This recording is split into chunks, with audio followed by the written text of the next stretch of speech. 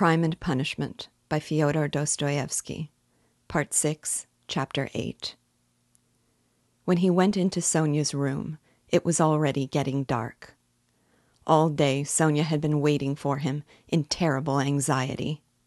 Dunya had been waiting with her. She had come to her that morning, remembering Svidrigailov's words that Sonia knew. We will not describe the conversation and tears of the two girls, and how friendly they became. Dunya gained one comfort at least from that interview, that her brother would not be alone. He had gone to her, Sonia, first with his confession. He had gone to her for human fellowship when he needed it. She would go with him wherever fate might send him. Dunya did not ask, but she knew it was so. She looked at Sonia almost with reverence, and at first almost embarrassed her by it. Sonia was almost on the point of tears. She felt herself, on the contrary, hardly worthy to look at Dunya. Dunya's gracious image when she had bowed to her so attentively and respectfully at their first meeting in Raskolnikov's room had remained in her mind as one of the fairest visions of her life. Dunya at last became impatient, and leaving Sonia, went to her brother's room to await him there. She kept thinking that he would come there first. When she had gone, Sonia began to be tortured by the dread of his committing suicide, and Dunya too feared it. But they had spent the day trying to persuade each other that that could not be, and both were less anxious while they were together. As soon as they parted, each thought of nothing else. Sonia remembered how Svidrigailov had said to her the day before that Raskolnikov had two alternatives, Siberia or... Besides, she knew his vanity, his pride, and his lack of faith. Is it possible that he has nothing but cowardice and fear of death to make him live? She thought at last in despair. Meanwhile, the sun was setting. Sonia was standing, in dejection, looking intently out of the window, but from it she could see nothing but the unwhitewashed blank wall of the next house. At last, when she began to feel sure of his death, he walked into the room. She gave a cry of joy, but looking carefully into his face, she turned pale. "Yes," said Raskolnikov, smiling. "I have come for your cross, Sonia. It was you told me to go to the crossroads. Why is it you are frightened, now it's come to that?" Sonia gazed at him, astonished. His tone seemed strange to her. A cold shiver ran over her, but in a moment she guessed that the tone and the words were a mask. He spoke to her, looking away, as though to avoid meeting her eyes. "You see, Sonia, I've decided that it will be better so. There is one fact, but it's a long story, and there's no need to discuss it. But do you know what angers me? It annoys me that all those stupid, brutish faces will be gaping at me directly, pestering me with their stupid questions, which I shall have to answer. They'll point their fingers at me. Phoo! You know I am not going to Porfiry. I am sick of him. I'd rather go to my friend, the explosive lieutenant. How I shall surprise him. What a sensation I shall make. But I must be cooler. I've become too irritable of late. You know, I was nearly shaking my fist at my sister just now, because she turned to take a last look at me. It's a brutal state to be in. Ah, what am I coming to? Well, where are the crosses?" He seemed hardly to know what he was doing. He could not stay still or concentrate his attention on anything. His ideas seemed to gallop after one another. He talked incoherently. His hands trembled slightly. Without a word, Sonia took out of the drawer two crosses, one of cypress wood and one of copper. She made the sign of the cross over herself and over him, and put the wooden cross on his neck. It's the symbol of my taking up the cross, he laughed, as though I had not suffered much till now. The wooden cross, that is the peasant one. The copper one, that is Lisavetta's. You will wear yourself. Show me. So she had it on. At that moment. I remember two things like these, too, a silver one and a little icon. I threw them back on the old woman's neck. Those would be appropriate now, really. Those are what I ought to put on now. But I am talking nonsense and forgetting what matters. I'm somehow forgetful. You see, I have come to warn you, Sonia, so that you might know. That's all. That's all I came for. But I thought I had more to say. You wanted me to go yourself. Well, now I am going to prison, and you'll have your wish. Well, what are you crying for? You too? Don't. Leave off. Oh, how I hate it all. But his feeling was stirred. His heart ached as he looked at her. Why is she grieving too? He thought to himself. What am I to her? Why does she weep? Why is she looking after me, like my mother or Dunya? She'll be my nurse. Cross yourself.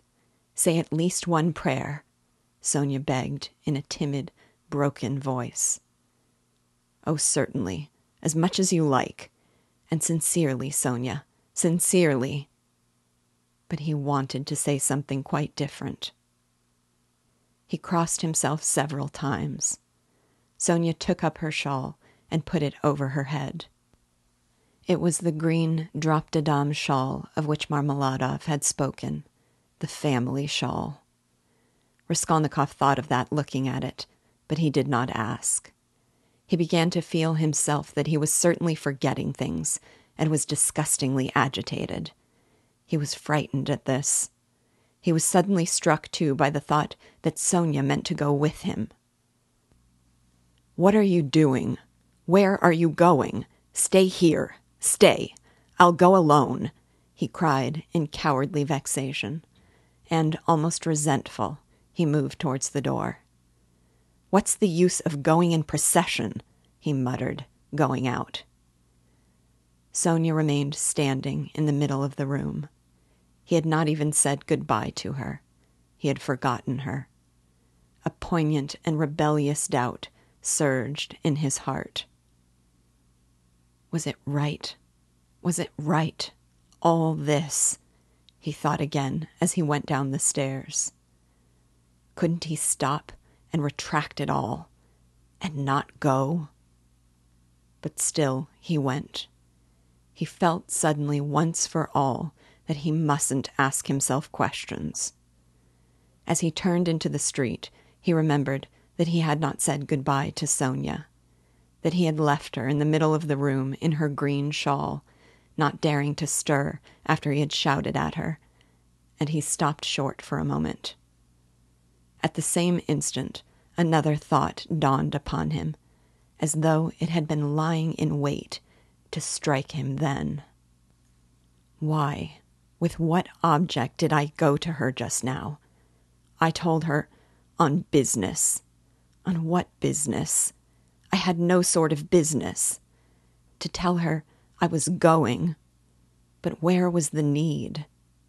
Do I love her? No. No, I drove her away just now like a dog. Did I want her crosses? Oh, how low I've sunk. No, I wanted her tears. I wanted to see her terror, to see how her heart ached. I had to have something to cling to, something to delay me, some friendly face to see. And I dared to believe in myself, to dream of what I would do. I am a beggarly, contemptible wretch. Contemptible. He walked along the canal bank, and he had not much further to go. But on reaching the bridge, he stopped, and turning out of his way along it, went to the Haymarket. He looked eagerly to right and left, gazed intently at every object, and could not fix his attention on anything. Everything slipped away. In another week, another month, I shall be driven in a prison van over this bridge. How shall I look at the canal then? I should like to remember this, slipped into his mind. Look at this sign. How shall I read those letters then? It's written here, Campany. That's a thing to remember, that letter A, and to look at it again in a month. How shall I look at it then? What shall I be feeling and thinking then? How trivial it all must be, what I am fretting about now. Of course it must all be interesting in its way. What am I thinking about? I am becoming a baby. I am showing off to myself. Why am I ashamed? Phoo, how people shove. That fat man, a German he must be, who pushed against me. Does he know whom he pushed? There's a peasant woman with a baby, begging. It's curious that she thinks me happier than she is. I might give her something for the incongruity of it. Here's a 5-kopeck piece left in my pocket. Where did I get it? Here, take it, my good woman. God bless you, the beggar chanted in a lachrymose voice. He went into the Haymarket. It was distasteful, very distasteful to be in a crowd, but he walked just where he saw most people. He would have given anything in the world to be alone, but he knew himself that he would not have remained alone for a moment. There was a man drunk and disorderly in the crowd. He kept trying to dance and falling down. There was a ring around him. Raskolnikov squeezed his way through the crowd, stared for some minutes at the drunken man, and suddenly gave a short, jerky laugh. A minute later, he had forgotten him and did not see him, though he still stared. He moved away at last, not remembering where he was. But when he got into the middle of the square, an emotion suddenly came over him, overwhelming him body and mind. He suddenly recalled Sonia's words. Go to the crossroads, bow down to the people, kiss the earth, for you have sinned against it too, and say aloud to the whole world, I am a murderer.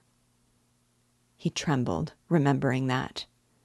And the hopeless misery and anxiety of all that time, especially of the last hours, had weighed so heavily upon him that he positively clutched at the chance of this new, unmixed, complete sensation. It came over him like a fit. It was like a single spark kindled in his soul and spreading fire through him.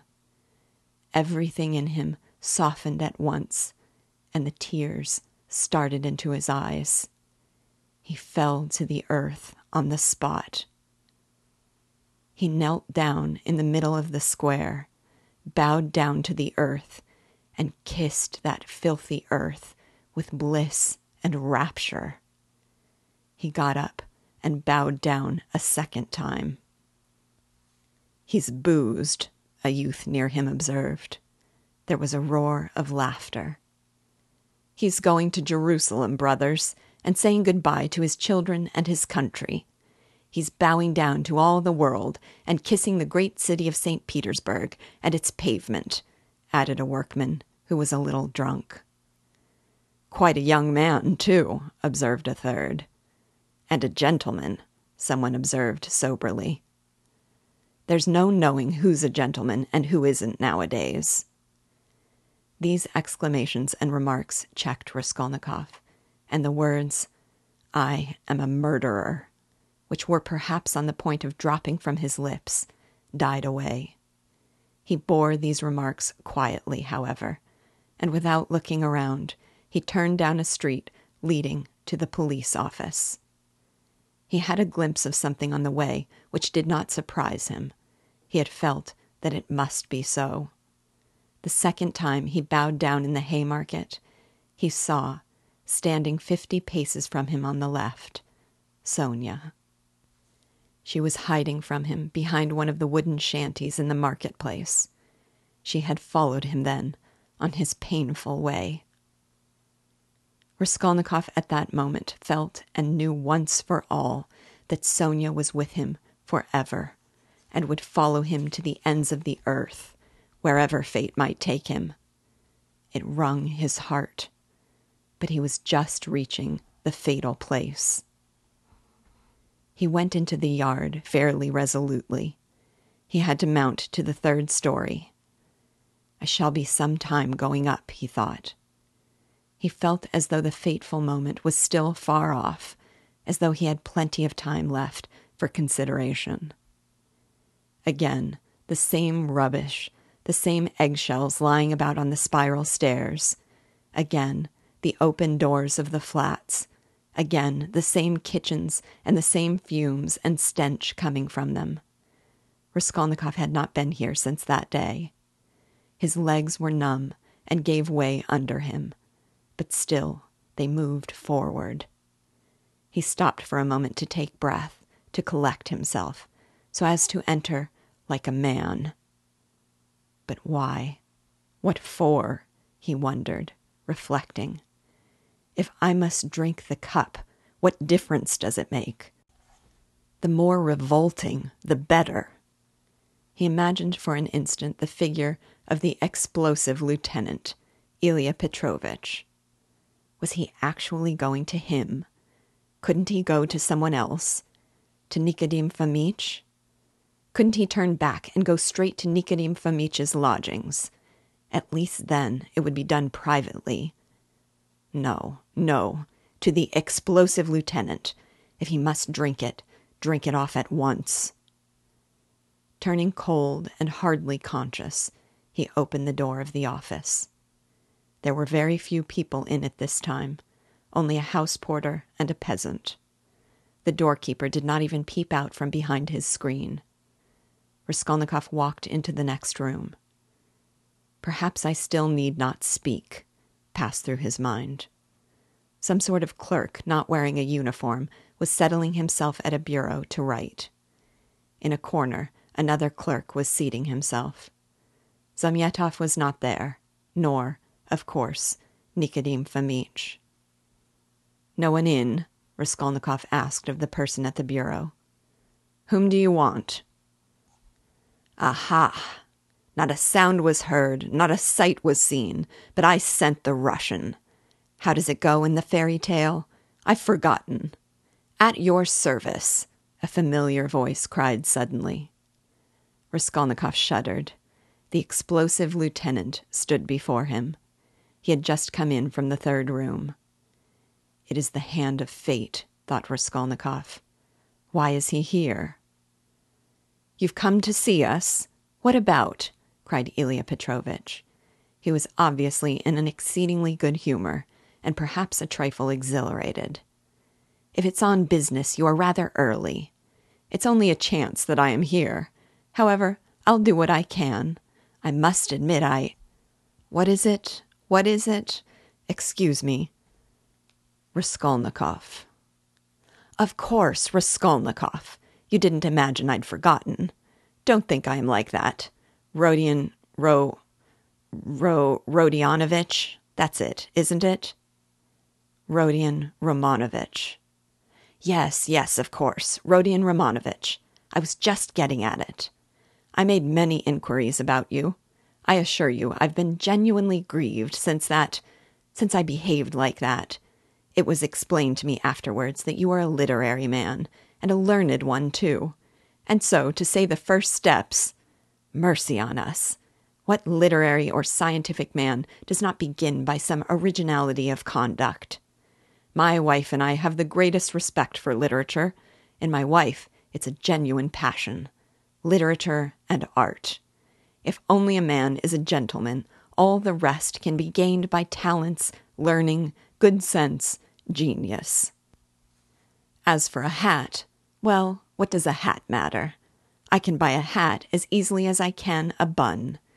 But what's under the hat, what the hat covers, I can't buy that. I was even meaning to come and apologize to you, but thought maybe you'd... But I am forgetting to ask you, is there anything you want, really? I hear your family have come." "Yes, my mother and sister." "I've even had the honor and happiness of meeting your sister. a highly cultivated and charming person. I confess I was sorry I got so hot with you. There it is. But as for my looking suspiciously at your fainting fit, that affair has been cleared up splendidly. Bigotry and fanaticism. I understand your indignation. Perhaps you are changing your lodging on account of your family's arriving. No, I only looked in. I came to ask. I thought that I should find Zamyatov here. Oh, yes, of course you've made friends, I heard. Well, no, Zamyatov is not here. Yes, we've lost Zamyatov. He's not been here since yesterday. He quarreled with everyone on leaving, in the rudest way. He is a feather-headed youngster, that's all. One might have expected something from him, but there, you know what they are, our brilliant young men. He wanted to go in for some examination, but it's only to talk and boast about it. It will go no further than that. Of course, it's a very different matter with you or Mr. Razumihin there, your friend. Your career is an intellectual one, and you won't be deterred by failure. For you, one may say, all the attractions of life nihil est. You are an ascetic, a monk, a hermit. A book, a pen behind your ear, a learned research. That's where your spirit soars. I am the same way myself. Have you read Livingstone's Travels? No. Oh, I have. There are a great many nihilists about nowadays, you know, and indeed it is not to be wondered at. What sort of days are they, I ask you? But we thought, you are not a nihilist, of course. Answer me openly, openly. No.